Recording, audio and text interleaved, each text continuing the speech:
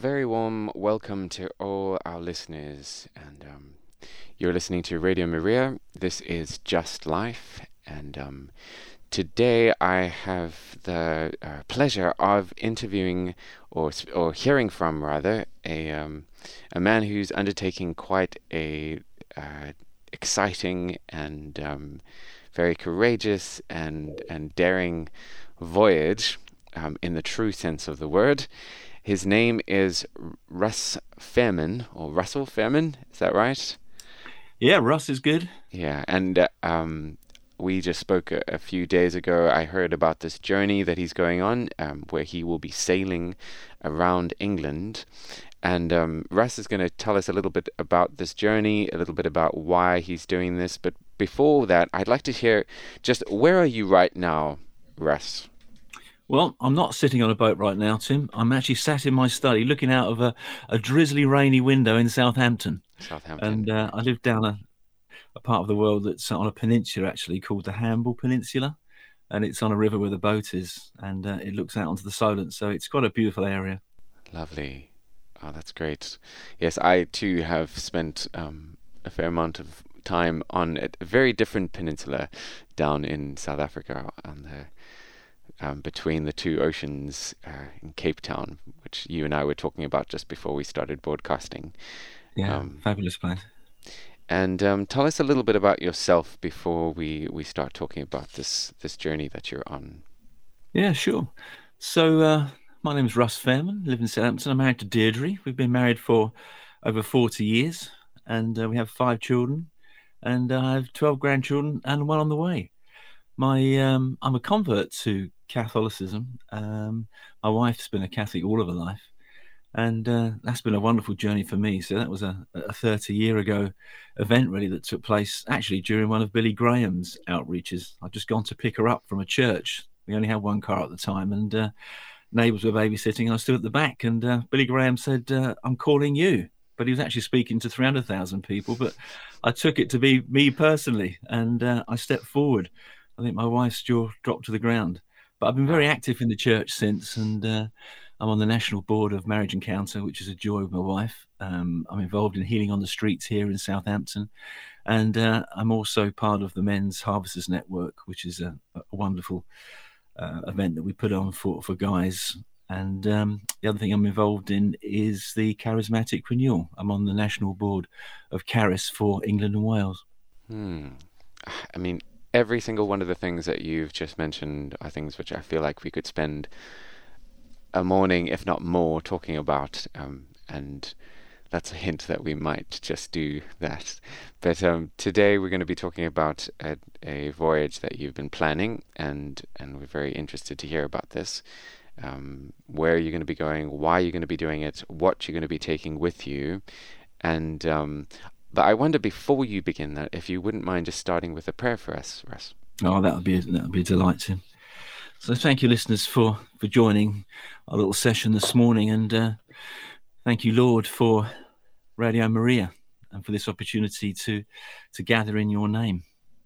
And I just pray, Lord, that in this talk this morning, that your Holy Spirit will be with us, prompting us with what it is that you want us to focus on this morning, to be able to convey the beauty of your creation to people, to convey that you do place dreams on our hearts, and these dreams lead us into purposeful lives, Lord, intentional lives that are Holy Spirit led.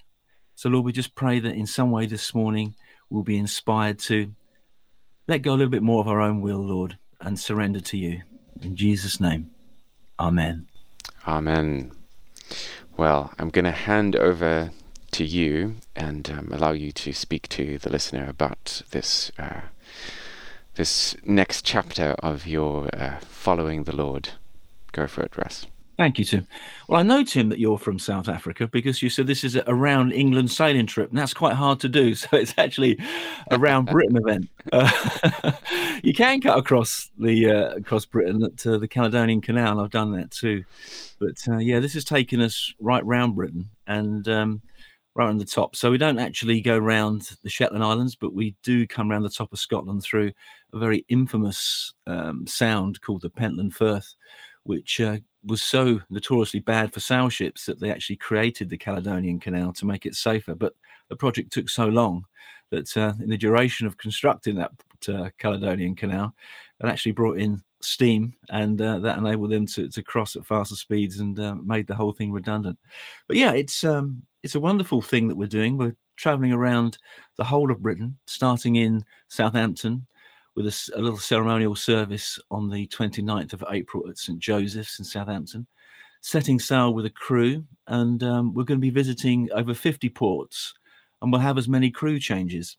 So the whole idea really of this endeavour is to celebrate Stella Maris. Stella Maris is a ship visiting organisation. It's one of the biggest ship visiting organisations globally, and they do just such tremendous work. Our country doesn't operate without seafarers. Our fuel, our food, our economy, our trade, it's brought in by tens of thousands of ship movements every week. And it's just phenomenal how much work goes into that. And it's unseen, really. And that industry is populated with seafarers from all over the world, many of whom are paid quite poorly. They're at sea for over 9 months.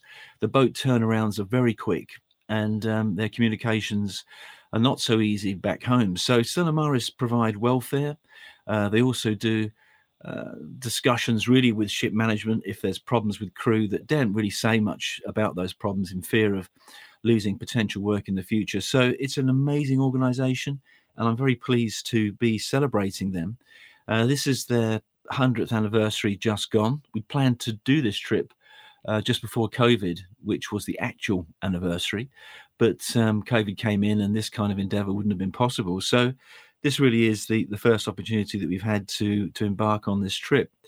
It was the vision of a couple of the directors at Stella Maris to celebrate their 100th anniversary with some kind of sea voyage.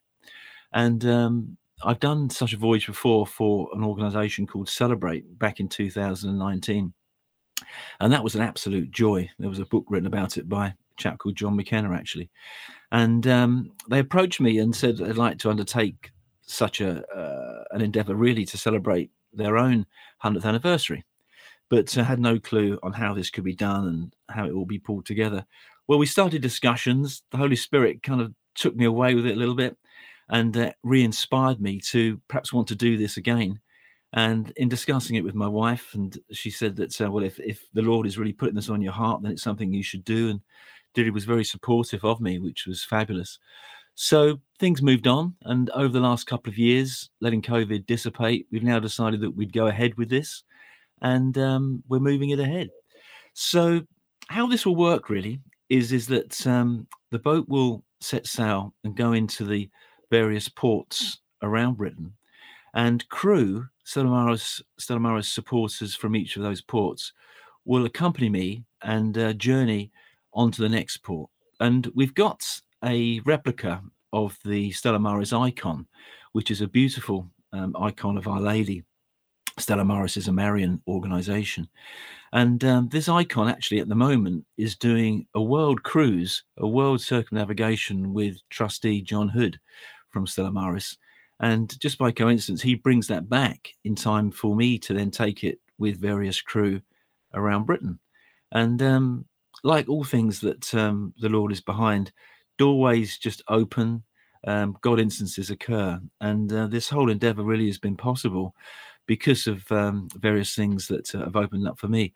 So yeah, we'll be taking the icon, a little bit like a baton, passing that from port to port. And each of the ports will have celebrations.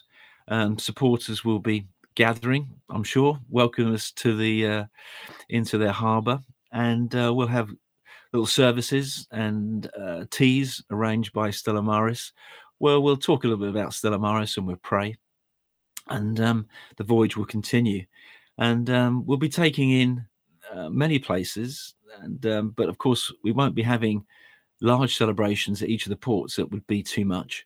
So there's about 18 different places that will be holding celebrations. Obviously at the start in Southampton at St. Joseph's, which is great.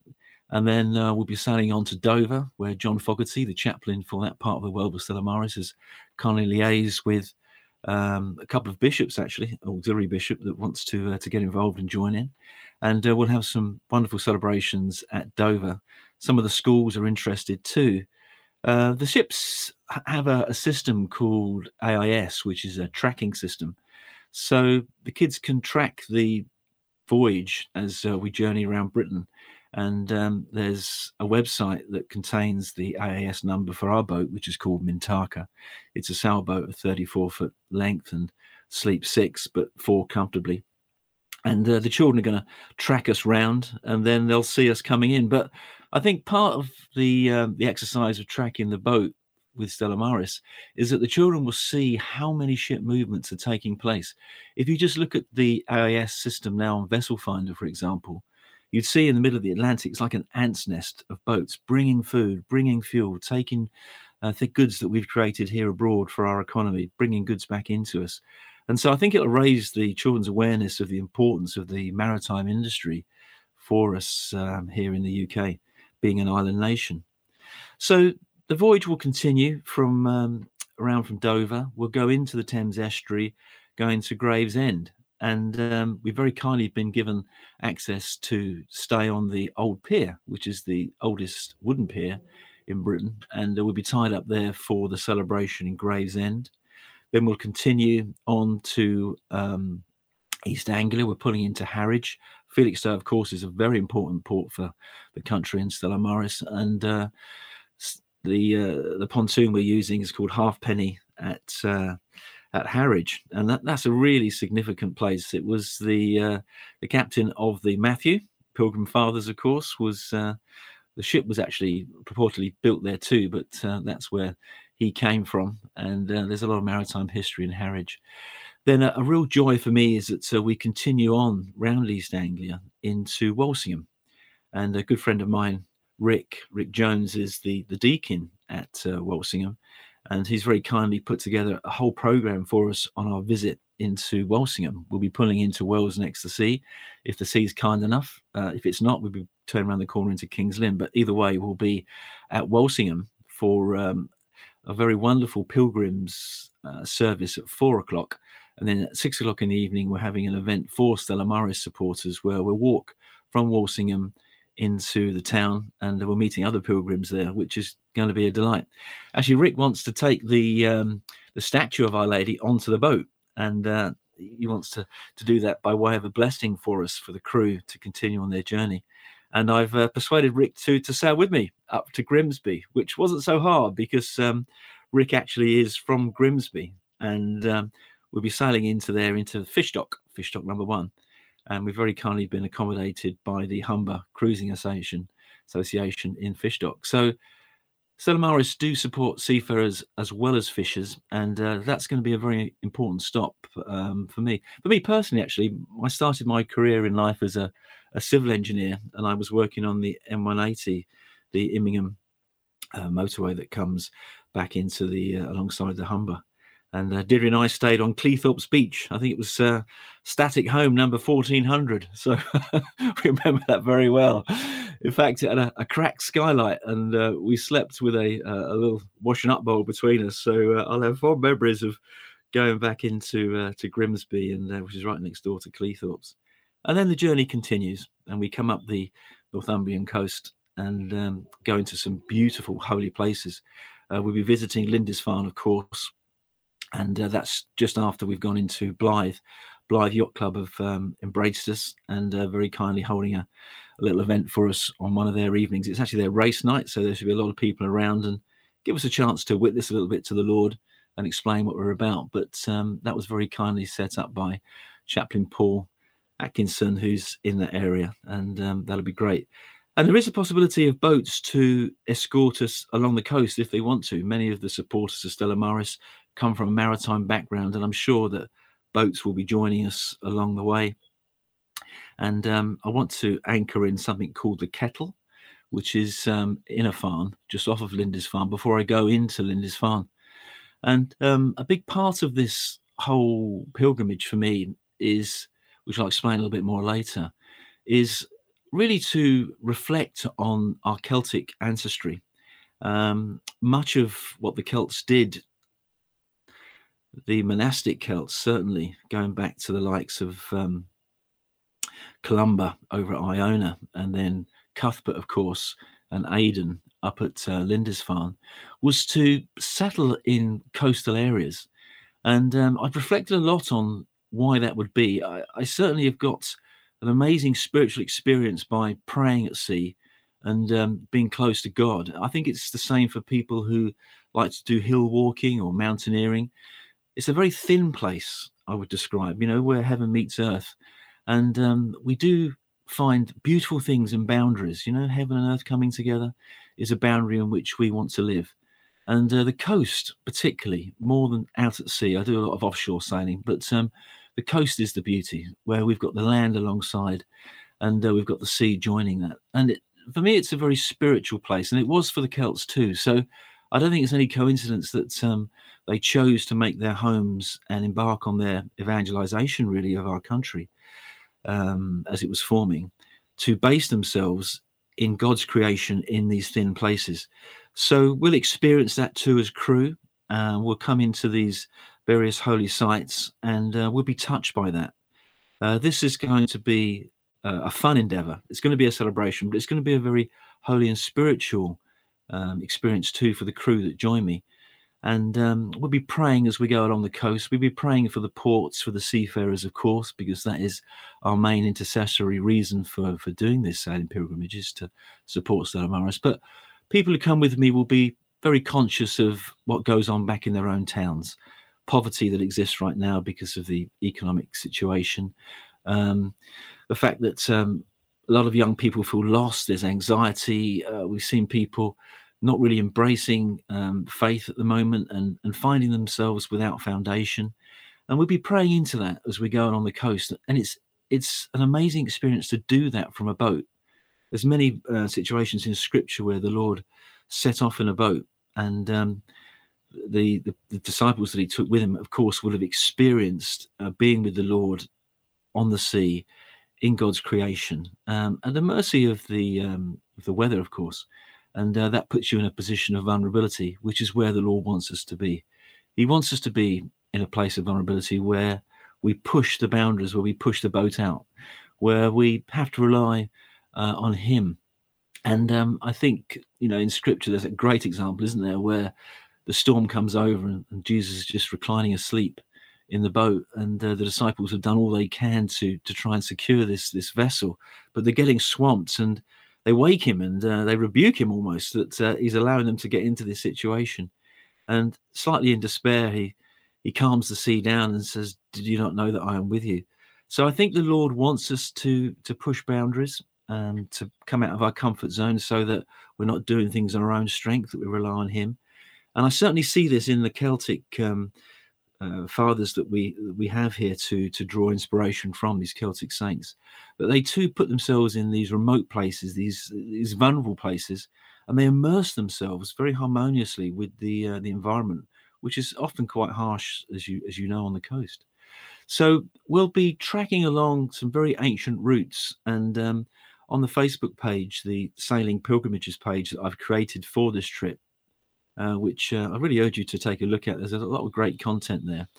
And the whole way from Southampton, all the way around Britain, through the Western Isles, back down the Irish Sea to Northern Ireland, takes in the many, many routes that the pilgrims took, that they saw was necessary to travel on to experience the pilgrimage blessing, really. So as we start from Southampton, we track along the old way, which is not so ancient. I mean, it's still 1300s, but that was a pilgrimage route that was done really to honor Thomas Becket. And Europeans were coming across to Southampton and then journeying along the South Downs Way. And that takes us around to Canterbury, where we journey on. So each of the coastal paths that we travel along, I've got really a travelogue for that, for the people that journey with me. And we'll be reflecting on those saints, on those pilgrims that journeyed the same routes that we're doing. So it's going to be an absolutely joyful experience for those that join me. And I think we'll take a little break now for a song. And after that, I'd like to talk a little bit more about what it is that people will be experiencing on this sailing pilgrimage. What is it that they'll really be getting from this, and why are we doing it? So, Tim, if I could pass back to you for a Yes. moment to take us into a little song, and then we'll come back again after that. Thank you, Russ.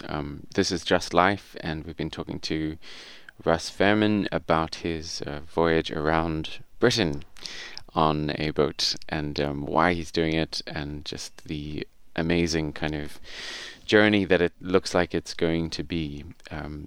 Here is So Will I by Hillsong Worship.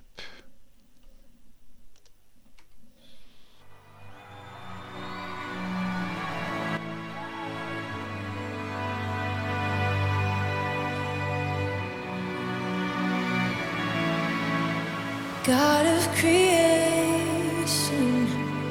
there at the start, before the beginning of time.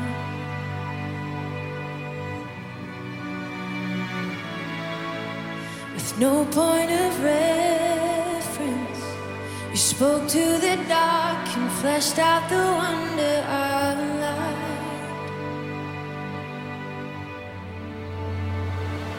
And as you speak, 100 billion galaxies are born. In the vapor of your breath, the planets form. If the stars were made to worship so light, I can see your heart in everything you've made. Every burning star, a signal fire of grace. If creation sings your praises so loud,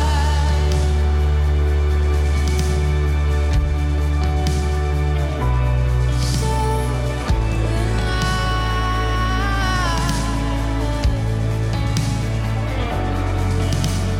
God of your promise, you don't speak in vain, no syllable empty or void.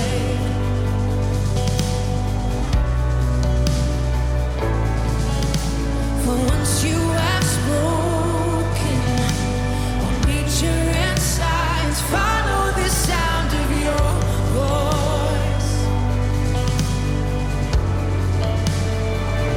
And as you speak, 100 billion creatures catch your breath, evolving in pursuit of what you said. If it all reveals your nature so alive, I can see your heart in everything you say. Every painted sky, a canvas of your grace. If creation still obeys you so loud,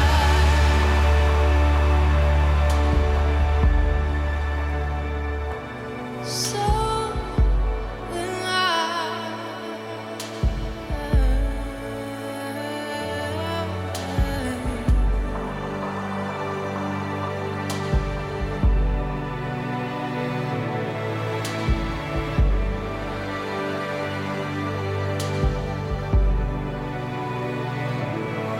if the stars were made to worship so loud, if the mountains bow in reverence so loud, if the oceans roar your greatness so will I. For if everything exists to lift you high, so will I. If the wind goes away, send it so light. If the rocks cry out in silence, so will I. This is Radio Maria, and you are listening to Just Life. And we have been hearing about the upcoming voyage of Russ Fairman, who will be sailing around Britain. And during that music break, Russ and I were talking about the Iona, the history of how Christianity came into England through these monastic settlements on remote islands, and Russ is going to kind of zoom in on that a little bit now in this next part of the talk. So over to you again, Russ. Yes, thanks, Tim.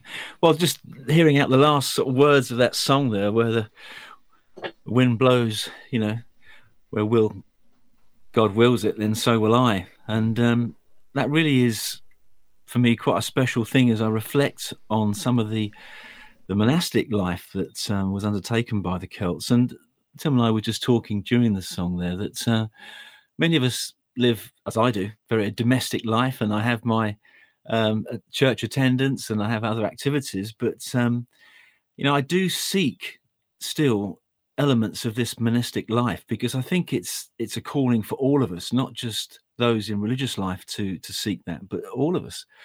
But I'm inspired by how that really took place with the Celts and why they did it. So if we look at people like Columba, who sailed back over from Ireland in virtually in a coracle. I think there was just 9 of them in the boat, and they found their way really at the mercy of the wind, and they went where God took them, was really what they were doing. And they fell onto the island there, and they formed a monastery over time on Iona, which the boat will visit. It's up in the Small Isles area, as they call it, of the Inner Hebrides, and it's a very, very special place. And you feel it being some sort of spiritual ground, really, as you pray over it and near it. It's a wonderful thing. But my reflection really on why was it that people like Cuthbert, who were clearly an amazing church planters and evangelists, chose at times to take themselves off? Well, we find in Scripture that the Lord needed to do that too. He needed to recharge those batteries. He needed to be alone with God. And he took himself off. He didn't just retire to his bedroom or sit in the church, did he? He took himself up into high places, to hills, just to be with God, to really lay things out to him and listen to God in those places. So in areas, in locations that some of these Celtic saints chose to base themselves on, such as at Lindisfarne, Holy Island, Cuthbert had established a community there, which was a wonderful community, really, and they were using their skills to help the poor. And it was quite striking for the people in the area. But he needed to find that remoteness. He needed to find that time with God. And there was a little small rocky outcrop virtually that just sits off of Lindisfarne, where he would go and pray for long periods, even stood in the sea at night, right through in the night in the cold water, wanted to feel that empathy with creation. And of course, we read in Genesis that there was that great falling out, really, and but also there was a falling out with nature, as we were sort of banned really from aspects of the garden. But in our salvation, we're called back in, I feel, to reconnect at a deep spiritual level with creation, with nature. And obviously, the likes of Cuthbert felt that need in that salvation, that reconciliation made possible through Jesus, to find that reconnection, that lost connection with nature. So I think all of us have probably got our own stories of pilgrimages that we've done. I did the pilgrimage route into Santiago de Compostela with my wife Deirdre, with some friends. We did the last 100 miles of that, and that was incredible. We just journeyed along and found ourselves out there sometimes, not particularly with people that with a great deal of faith, but in that environment, in strolling along in God's creation, moving, journeying, we found ourselves talking about deeply spiritual things. And there's no way that you can have that experience, I feel, completely wholesomely, unless you're really connected with nature. So that really is my calling is to find that spiritual connection with the Lord in creation, with people in prayer. So I just want to give you some sort of examples of that. We embarked on a similar journey to this in 2019 for Celebrate. And like this journey, I've invited people just randomly off of supporter bases through Facebook and through social media, just to invite people to come with me. And there was a chap that contacted me from Scotland. He had a Mancunian accent, and he asked to come on the journey with me, and he wanted to come on one of the remoter parts. And I said, well, that would be a delight for you to join me. He said, but I have a past, I have a history. I spent time in prison, and I found the Lord during that time, and I've now come away from that life, and I have to be in Scotland to be away from Manchester because what was involved in. Now I've come out of that life. I'm now perhaps vulnerable because of what I know, and I need to put myself in a safe place. So he also said he's rather large, which I had to qualify with him. And he didn't mean fat. He was just huge. He was an ex-gangster. And we set off from Oban on our own, waiting for 2 other chaps from Glasgow to join us. And we went into Tobermory, and I felt the Lord speaking to me saying, I don't want you to go into Tobermory at this point. And we anchored off underneath a waterfall, and a grace fell on the boat. It was the Lord's grace as we were praying together, praying for Tobermory, praying for what we were about to do, which was to do some street outreach in Tobermory. And then the chap I was with then said, are we going in? And I said, no, the Lord's saying not. You can, when you're out praying at sea, as we're going to be doing, you hear God's voice clearer and clearer. And it was clear to me that I wasn't to go in there. I didn't know why. And I found the urge, the prompting of the Holy Spirit to come away from Tobermory. We just spent the whole morning getting there, to come across the Sound of Mull and anchor in a cove. Got into the cove and started to pray again. And I thought, oh, this must be a mistake. The midge were everywhere, but they weren't coming onto the boat. But I took that as a sign. And then the chap I was with said, are we going to now go back into Tobermory? And I said, no, we need to stay further. At that point, all I can say is that this kind of white light fell onto the boat. The grace that we'd experienced under the waterfall outside Tobermory fell on us. And I honestly can say that the Lord got on the boat with us. We were on our knees. It happened for a minute, no more. The light kind of passed, and we were in floods of tears. I've only met this man for 12 hours. He'd been in prison for a very long time, a deep, dark story. And we were just sobbing. We didn't know why, but both of us knew what we'd just experienced was of the Lord and a deep presence. And then we continued our journey. At the end of the week together, he gave me a little prayer book. Many of you may know it, called the Pieta, wrapped up with gaffer tape, silver gaffer tape. And he gave it to me. And I knew this was the book that took him through prison and that he'd been journeying with. He has to pray every day, all the time, because the devil points to him and says that what you've done in life, you're not worthy of God's love. You're not worthy of a life. People hate you for what you've done to people. He gave me this prayer book, and I said, no, I can't accept this. This is so special to you. He says, I don't need this anymore. So the Lord getting on that boat with this chap and I was not really for me, was it? That was to let this guy know that he was completely loved by him as his son. And I had the privilege of being with that chap at that time when it happened. Of course, I took the blessing as well. So the sea can have a profound effect on you in prayer, such as this. And I think this is what the Celtic saints were experiencing. And that's what people that journey with me will be able to experience as we pray, as we go along the coast.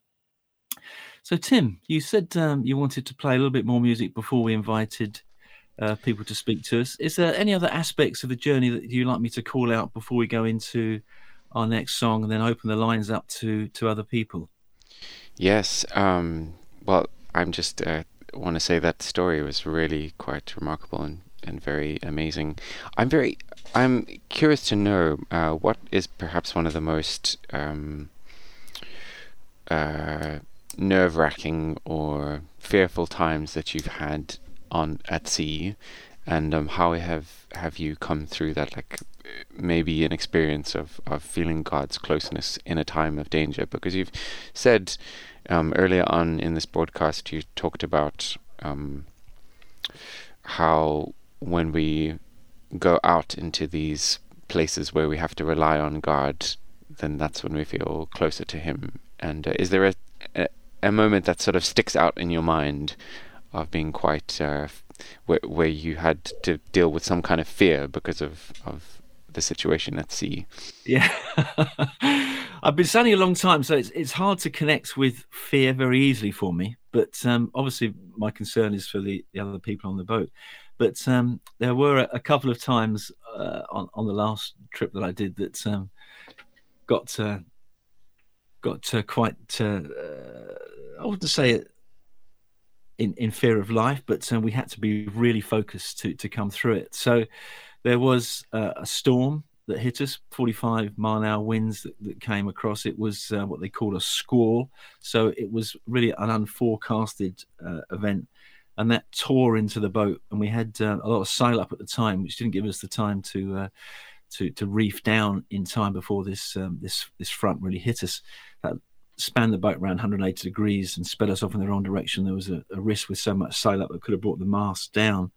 And in those situations, you can either freeze in panic or you can take action.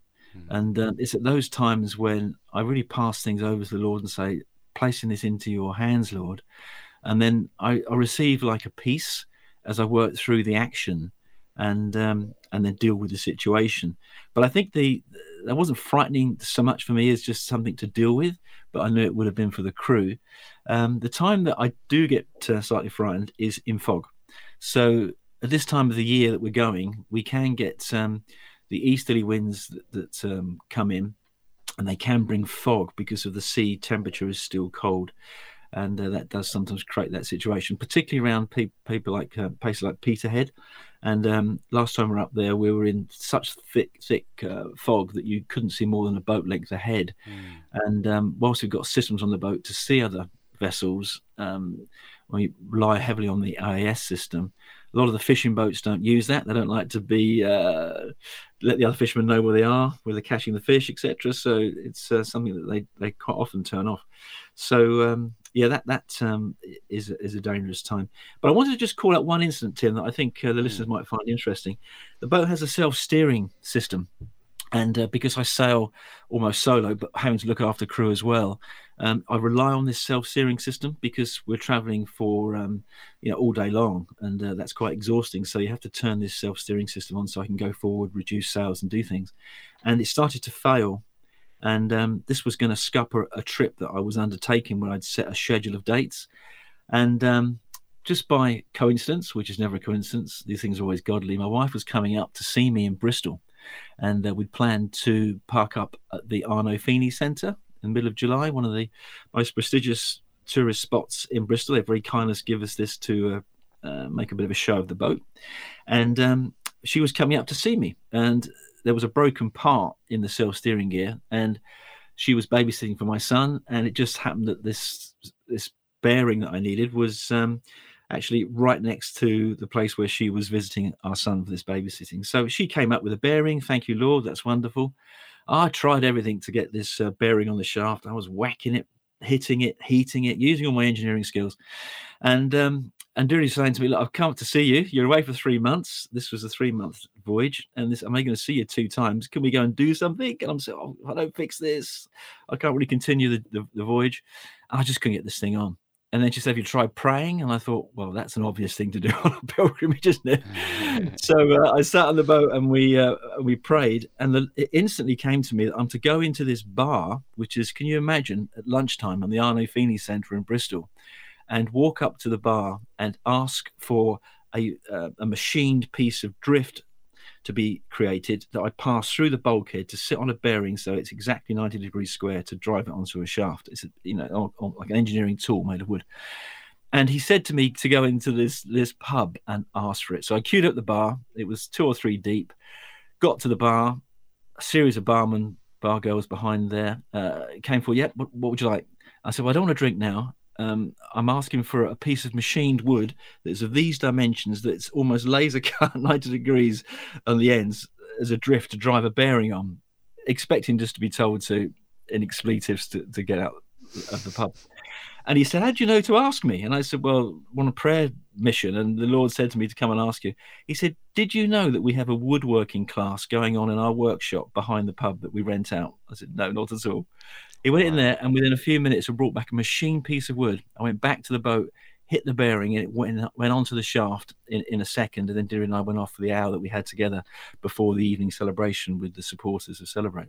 So it was just an example of something going wrong, that listening to the Lord, doing something that seemed bizarre, but acting in faith on it, and then finding a result to come through it. So fear, I think, is overcome by placing trust in the Lord and then going with whatever he asks you to do in faith, really. Well, that's incredibly encouraging and fascinating story, Russ. Thank you for sharing it. We're going to go to the song break as we mentioned. Here is Amazing Grace by Chris Tomlin.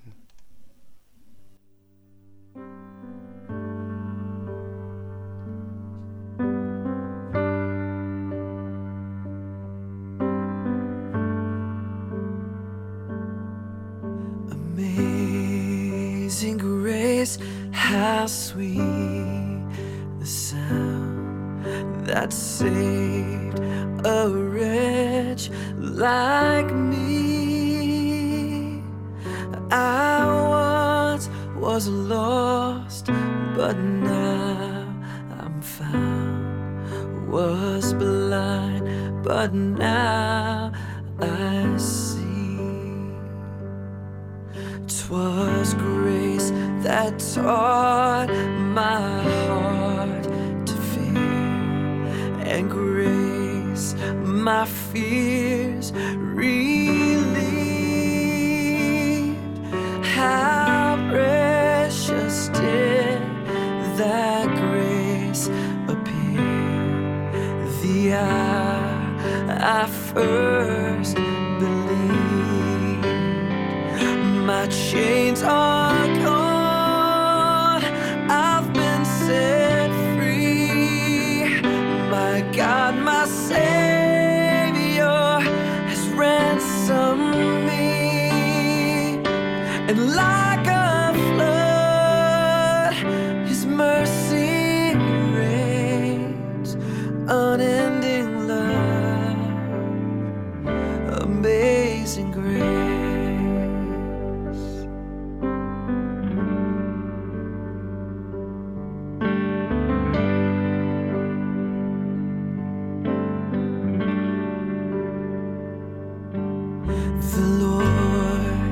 Has promised good to me.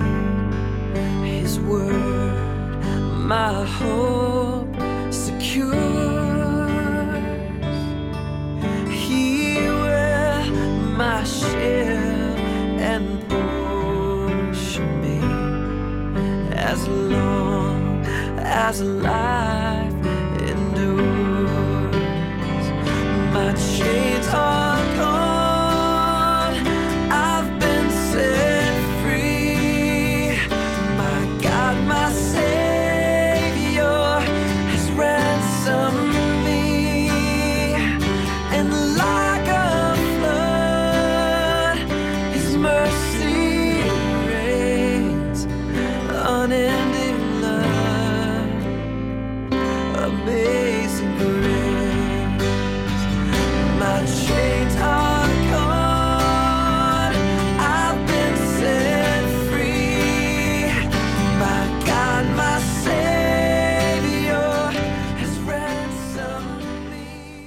This is Radio Maria, and you are listening to Just Life. I'd love to hear a little bit about the icon that you are taking with you on this journey, on this voyage rather, and for people for whom icons are not really such a familiar way of expressing their devotion, maybe you can say a few words about that for us. Yeah, well, I do a lot of ecumenical work, and some of my brothers and sisters in other denominations, they struggle a little bit, maybe with misunderstanding of how we honour Our Lady, and they think that we pray to her in a way that is worship, but of course Our Lady points to the Lord all the time, and many people have a particular devotion to Our Lady, and Stella Maris has her as their patron saint, really. And many people who went to sea years ago knew their vulnerability acutely, and felt that it was really important to them to have an intercessor with the Lord that they could really call upon, and Mary is the greatest intercessor. So the icon that we're taking is an image. It's a painted image of Our Lady, and it's a replica of Stella Maris's main icon that they have, which is in London, which is too fragile to carry on the boat in fear of damage.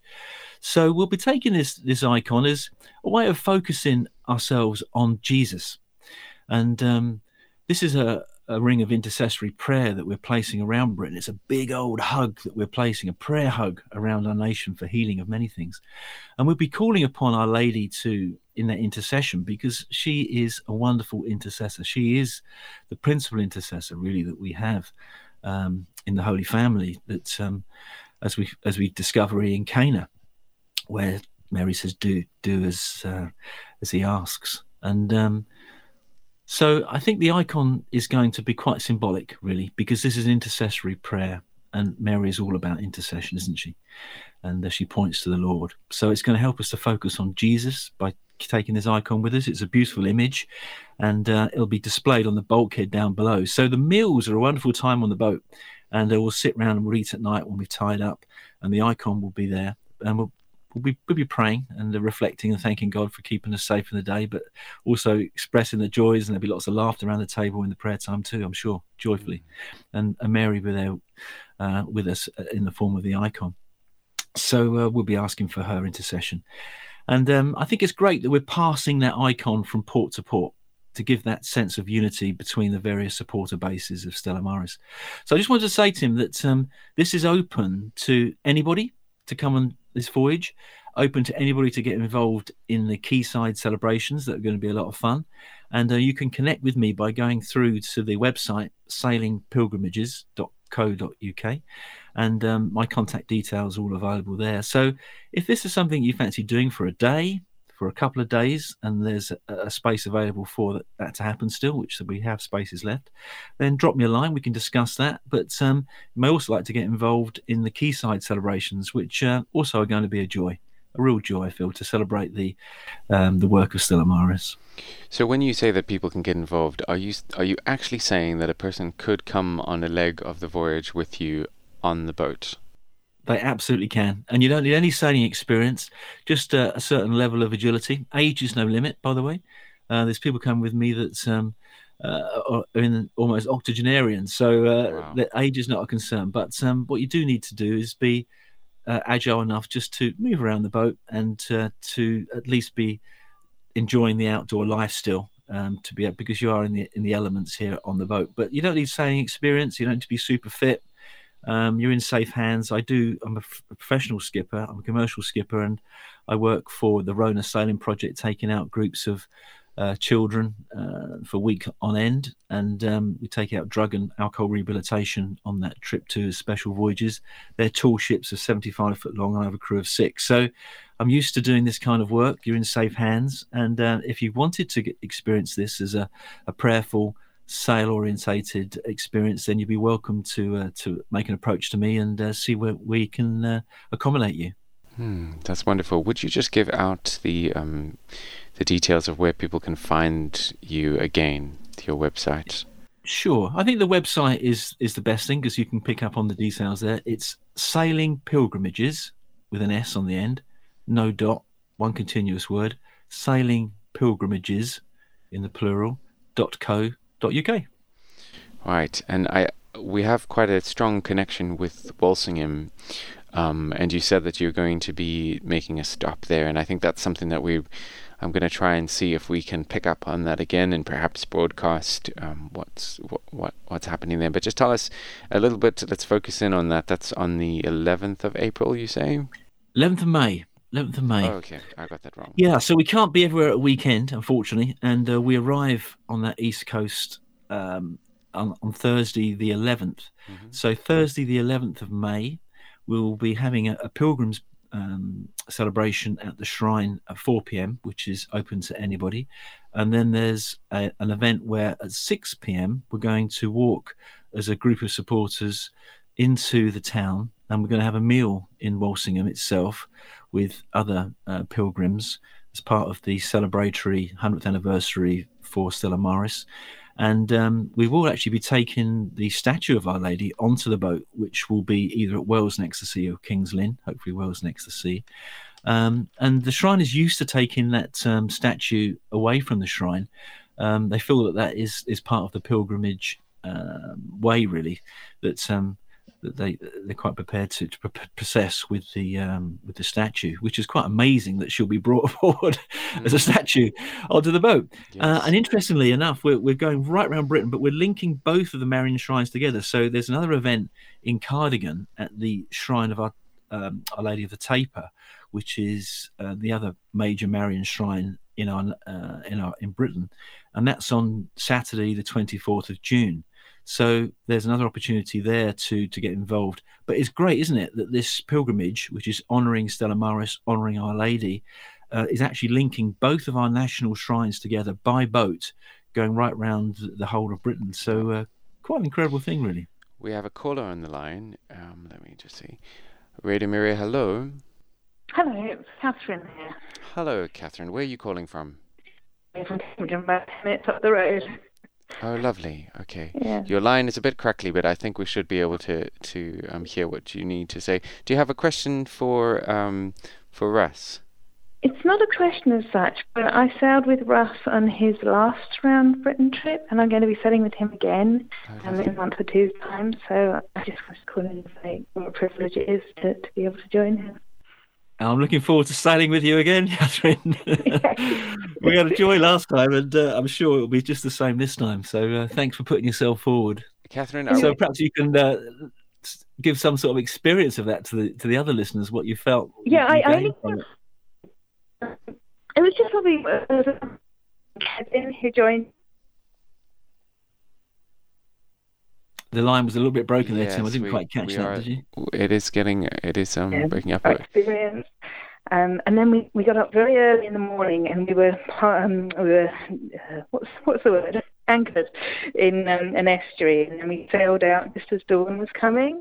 And Russ was very generous. He let us sort of have a go with putting some up, and I even got to go to there, and just as well that opportunity to just share about our faith, to pray for the people that we were going past, and yeah, it was just beautiful to be in such a place and to be praying for the country and praying for people. That experience was wonderful. Yeah. Oh, that's a lovely witness, Catherine. Thank you very much for saying that. Yes. My pleasure. Catherine, would you say, for somebody who's a little bit afraid of sailing, do you think that this is a kind of journey that you would caution them not to go on? No, not at all. I mean, Russ is really experienced. I had real confidence in what we were doing, and he asked us to do things that were really simple, and he asked us to do things that we felt confident with. Mm-hmm. The weather was fine when I was there, and it was a fantastic experience. That's wonderful. Mm. Thank you so much for the call, Catherine. Yeah, look forward to seeing you, Catherine. You stay safe. God bless you. All right, God bless.